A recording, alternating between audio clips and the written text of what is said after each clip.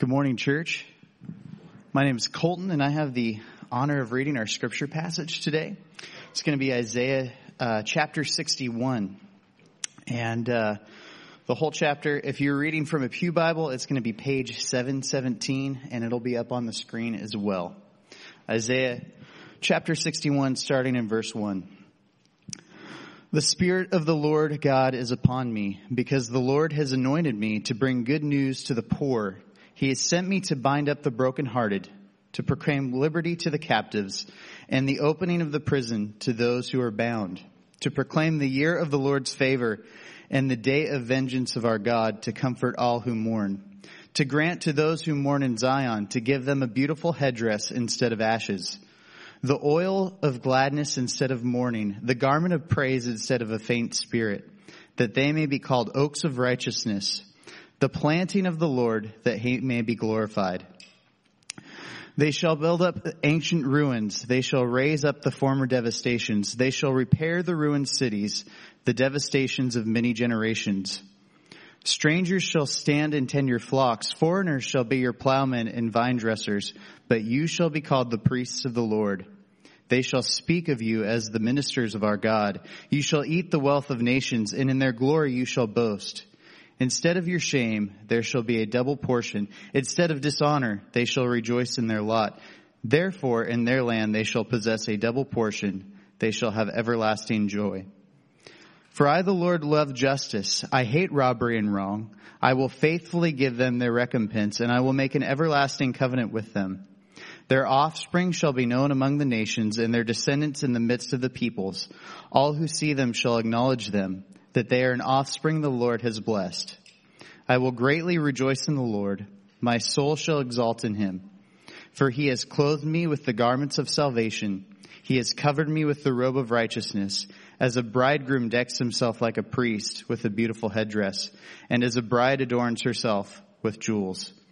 For as the earth brings forth its sprouts, and as a garden causes what is sown in it to sprout up, so the Lord God will cause righteousness and praise to sprout up before all nations. This is the word of the Lord. Thanks be to God for it. Well, good morning. Happy Easter. It's a joy to be able to bring God's word for us this morning on this Easter Sunday, and to get to witness people being baptized and experiencing the resurrection life of the living Jesus is amazing. There's nothing better than that. Well, as we approach Isaiah 61, we're finishing up this Easter kind of a short sermon series through our new vision statement as we walk through passages of Isaiah. So if you're new to our church, this is what we're about. To see the weak, wounded, and wayward enjoy the living Jesus. And this morning, we're going to focus in on that last phrase, fittingly, the living Jesus, from the text of Isaiah 61. And as we start to do that this morning, I have a little bit of a bold claim to make. I hope to substantiate it as we go. But if Jesus were to have a vision statement, I think it would be Isaiah 61. Now, you're like, that's convenient. That's the passage that you're preaching this morning. You preachers say stuff like that all the time. But in Luke chapter 4, in the Gospel of Luke, Jesus launches his public ministry by reading Isaiah 61 verses 1 and 2 in a synagogue. And then before he sits down, he closes the scroll and he says, "Today this has been fulfilled in your hearing."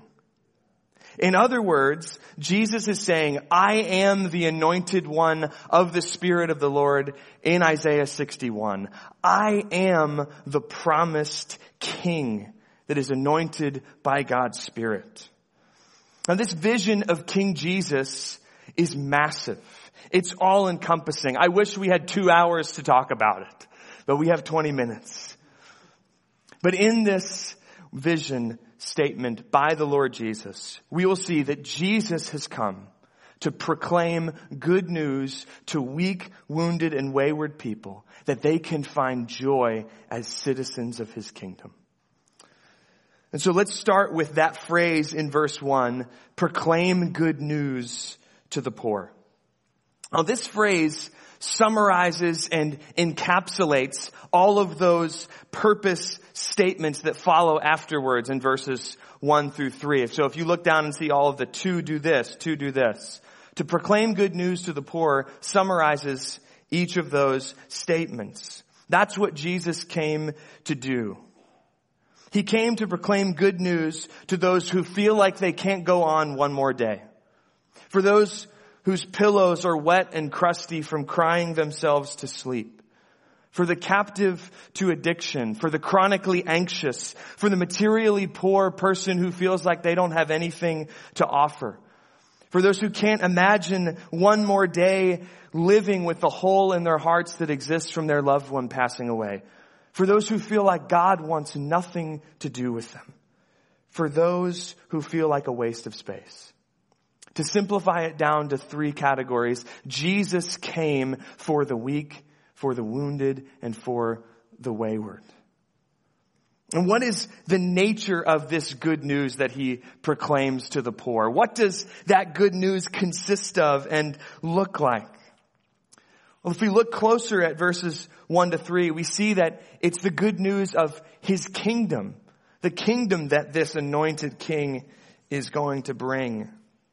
Now, if we're really going to understand the nature of Jesus' kingdom, we have to press into that word liberty in verse 1. To proclaim liberty to the captives. That word liberty there is the word that's used to describe the practice of the year of Jubilee that's given to the nation of Israel. So if you go back in your Old Testament and you read in Leviticus chapter 25, you'll read of this practice called the year of Jubilee that the nation of Israel was supposed to do. And it functioned like a sort of reset button for the people. So every 50th year was to be one of these years of Jubilee. And in that year, slaves would be set free, debts would be canceled, and property was to be returned to its original owner. It was a time of freedom and rejoicing in the land, especially for those who were slaves or underprivileged economically. Now, interestingly, if you look at history and if you look at the scriptures, this practice actually was never put into play. The Israelites never actually did the year of Jubilee. And you can imagine why. It would not, like, this all sounds like good news for those who are on the bottom, but for those who are on the top, this might be painful. If you were benefiting from the indebted and the enslaved, this would be a difficult practice. But what Jesus is proclaiming here by saying that he has come to proclaim Jubilee is he's saying that his mission is to take this practice from Israel and proclaim it to the whole world. That the whole world might experience this year of Jubilee. In a word, he's come proclaiming that he will make all things new. Imagine what this Jubilee would look like in your life. The guilt of your sin gone. The consequences of your sin on generations that would come after you erased. The trauma of sexual abuse eradicated. The relationships that were severed because of your selfishness restored. Injustices and wrongs made right. Fear and anxiety eliminated. The bags under your eyes and aches in your bones gone. Societal institutions clear of corruption. That's the grand scale Jubilee that Jesus is proclaiming for you and for the whole world. The outworking of Jesus' good news for the poor means nothing else than total joy for his destitute and down and out people. That's what we see in verse 3. Look with me there. It says, Jesus was sent to grant to those who mourn in Zion, to give them a beautiful headdress instead of ashes, the oil of gladness instead of mourning, the garment of praise instead of a faint spirit. The good news of Jesus for the poor and captive, for the weak, wounded, and wayward is none other than a complete reversal. The exchange of sorrow for joy. To bring nothing short of what the book of Revelation calls heaven coming down to earth. But notice that Jesus didn't just come to bring a kingdom without himself as the king. In other words, Jesus' vision statement is not just to give us new moral principles upon which we can improve ourselves and have a more just society. This is why Jesus doesn't just come as a prophet announcing this year of Jubilee. He comes as a king to bring it about, to enact it. Now think about that for a second this morning. If you're here and you're not a Christian, or maybe you're checking out Christianity, you would probably agree with me that Jesus is a good moral teacher. He does teach good moral things for us to do. You might even say that he's a prophet of sorts who announces to us a better way to live. You might agree with that. I mean, when you think about it, who wouldn't want to live in a society like what Jesus is proclaiming here? But if all Jesus came to do was to proclaim a new and just way of life, if Jesus' vision was simply to tell us what we're doing wrong and how we can fix it, that's not good news for us. This is true because all of our ways as human beings ultimately lead to decay and death. Everything that we touch comes to ruin. And not only that, but this idea of Jesus bringing new moral commands doesn't square with what Jesus himself claims that he has come to do in Isaiah 61. Jesus doesn't come claiming to be a mere man whose goal it would be to set up an ethical program that would continue on whether or not he was alive.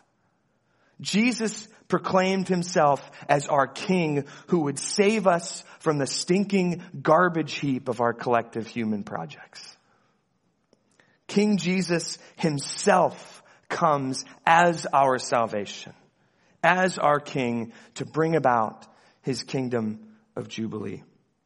Look with me at verse 10 and we'll see this clearly. It says, "I will greatly rejoice in the Lord. My soul shall exalt in my God. For he has clothed me with the garments of salvation.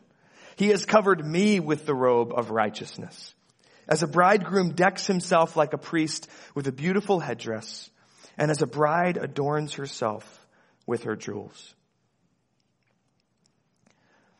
Now this might be a strange question to you, but go with me here for a second. Have you ever thought about what brings Jesus the most joy?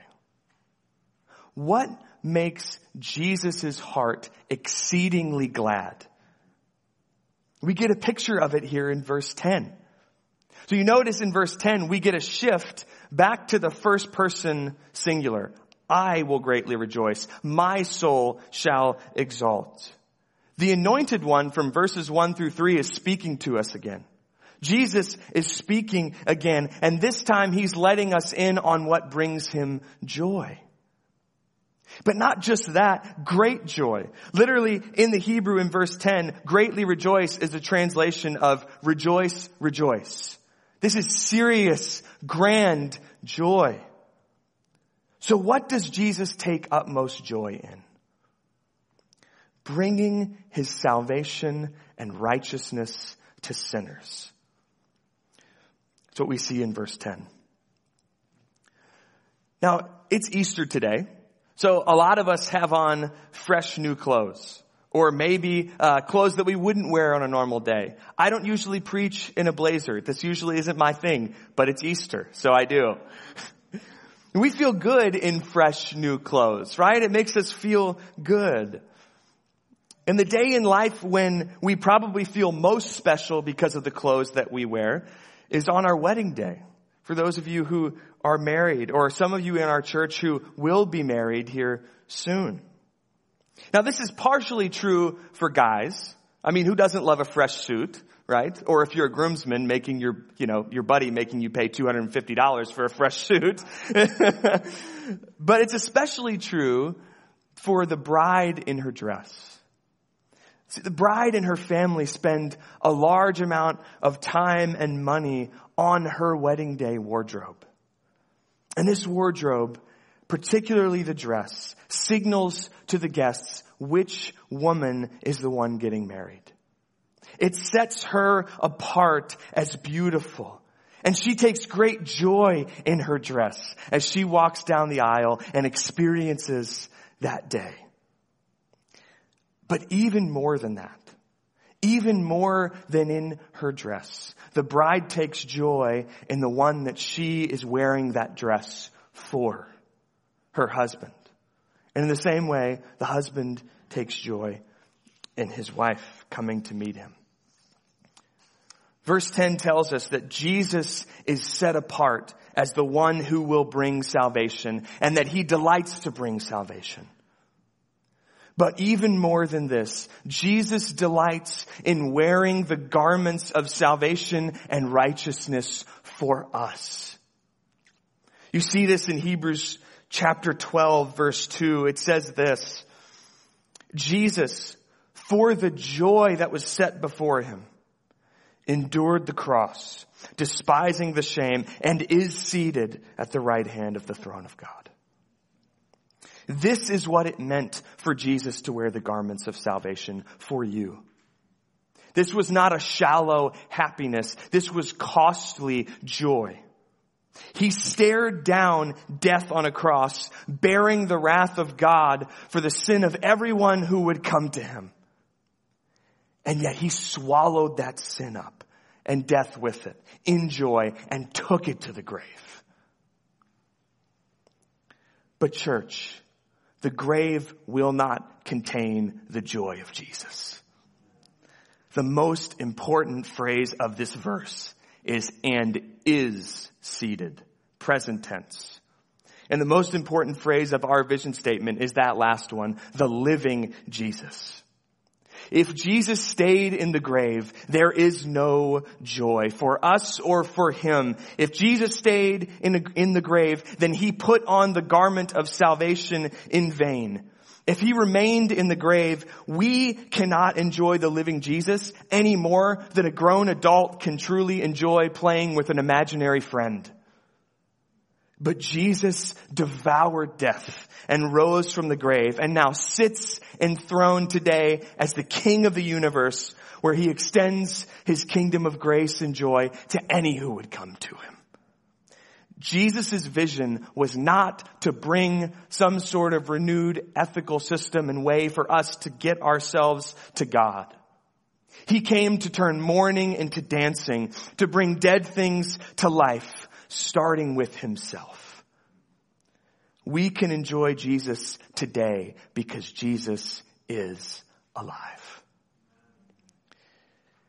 And this morning, if you're here and you've never experienced the joy that comes from knowing the living Jesus, but rather you're walking in the confusion and doubt and dread that come from this world of sin and death, I would encourage you today to come to Jesus and live. Trust that his death was your death, that he took your sin to the grave, and that his life ensures your life with him forever. Trust him to satisfy all of the longings of your heart, and he will. He delights to save sinners like you and like me. But now look at what begins to happen as the weak, wounded, and wayward trust in the living Jesus and experience his kingdom of Jubilee. Look with me again at verse 3. So picking up from before, Jesus was sent to grant to those who mourn in Zion, to give them a beautiful headdress instead of ashes, the oil of gladness instead of mourning, the garment of praise instead of a faint spirit. Now watch this. That they may be called oaks of righteousness, the planting of the Lord, that he may be glorified. Now, several years ago, my wife and I got the privilege of going out to California on vacation, and we got to drive down Route 1 down the coastal highway there in California. And one night we stopped in Big Sur State Park, and we camped underneath these redwood trees. And it was one of the most surreal experiences, waking up that morning and taking a walk around our campground, sipping coffee in between these giants and just looking up everywhere and being amazed by these massive, strong redwood trees. As we experience the grace of the living Jesus, as we begin to delight in his love for us, we begin less and less to resemble a twig that snaps under your feet as you walk on the forest floor. And more we resemble sturdy, strong redwood trees that you look up to and admire as you walk. See, Jesus may not have come just to give new moral teachings, but when Jesus plants us in the garden of salvation, when he raises our dead hearts to life, we grow in both joy and righteousness. God is most glorified. At the end of verse 3, we read that. God is most glorified, and Jesus is most filled with joy when the resurrection power of Jesus springs up into lives of joyful obedience to our King. That's what the resurrection creates in us. To say it another way, because Jesus is alive, his people ought to display the power of his kingdom of Jubilee by our lives overflowing with joy and justice. This world ought to look at your life and our life together as a church and not be able to deny the reality of the living Jesus because of the joy we have in his salvation and the type of life that he produces in us. We are walking, breathing testimonies that Jesus is alive. And as we experience the Jubilee of King Jesus, and as we live that out together, we have the opportunity to show the world what it looks like when Jesus reigns as King. We have the opportunity to be an embassy of divine joy. Well, my community group here at church, we've kind of unofficially adopted this slogan as a community group. We've been talking about, this has come up a lot in our discussions recently. The phrase is this: no more grumpy Christians. It's come up a lot. Joy has been the subject of our discussion a lot of times, which has been awesome. The reason why we've started to think that way and say that is because a grumpy Christian is an oxymoron. Not only that, a grumpy Christian is an unfaithful witness to the world that Jesus is alive and that he changes lives. This world doesn't need more grumpy Christians. That is no solution. Now, hear me on this. This is not just a call to be happy. If life is horrible and I tell you just to be happy anyway, that's cruelty. But joy in the resurrected Jesus can be yours. You can look beyond your circumstances because there is a King who reigns, who conquered death, who will make all things new, and who will one day wipe away every tear from our eyes. That's not cruelty. That's hope. And we could argue that for both ourselves and our world, nothing is more urgent than hope and joy. What we need most is to enjoy the living Jesus. And what our world needs most is to see that joy of the living Jesus in us. Our joy is serious business to God. And the resurrection of Jesus is proof of that. And so as we go from here today, church, take joy in the living Jesus.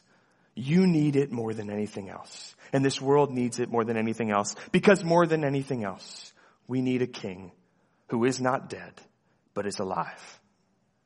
Hear these words from that hymn we sing every year at Christmas. No more let sins and sorrows grow, nor thorns infest the ground. He comes to make his blessings flow, far as the curse is found. Joy to the world. because Jesus is alive. Would you pray with me?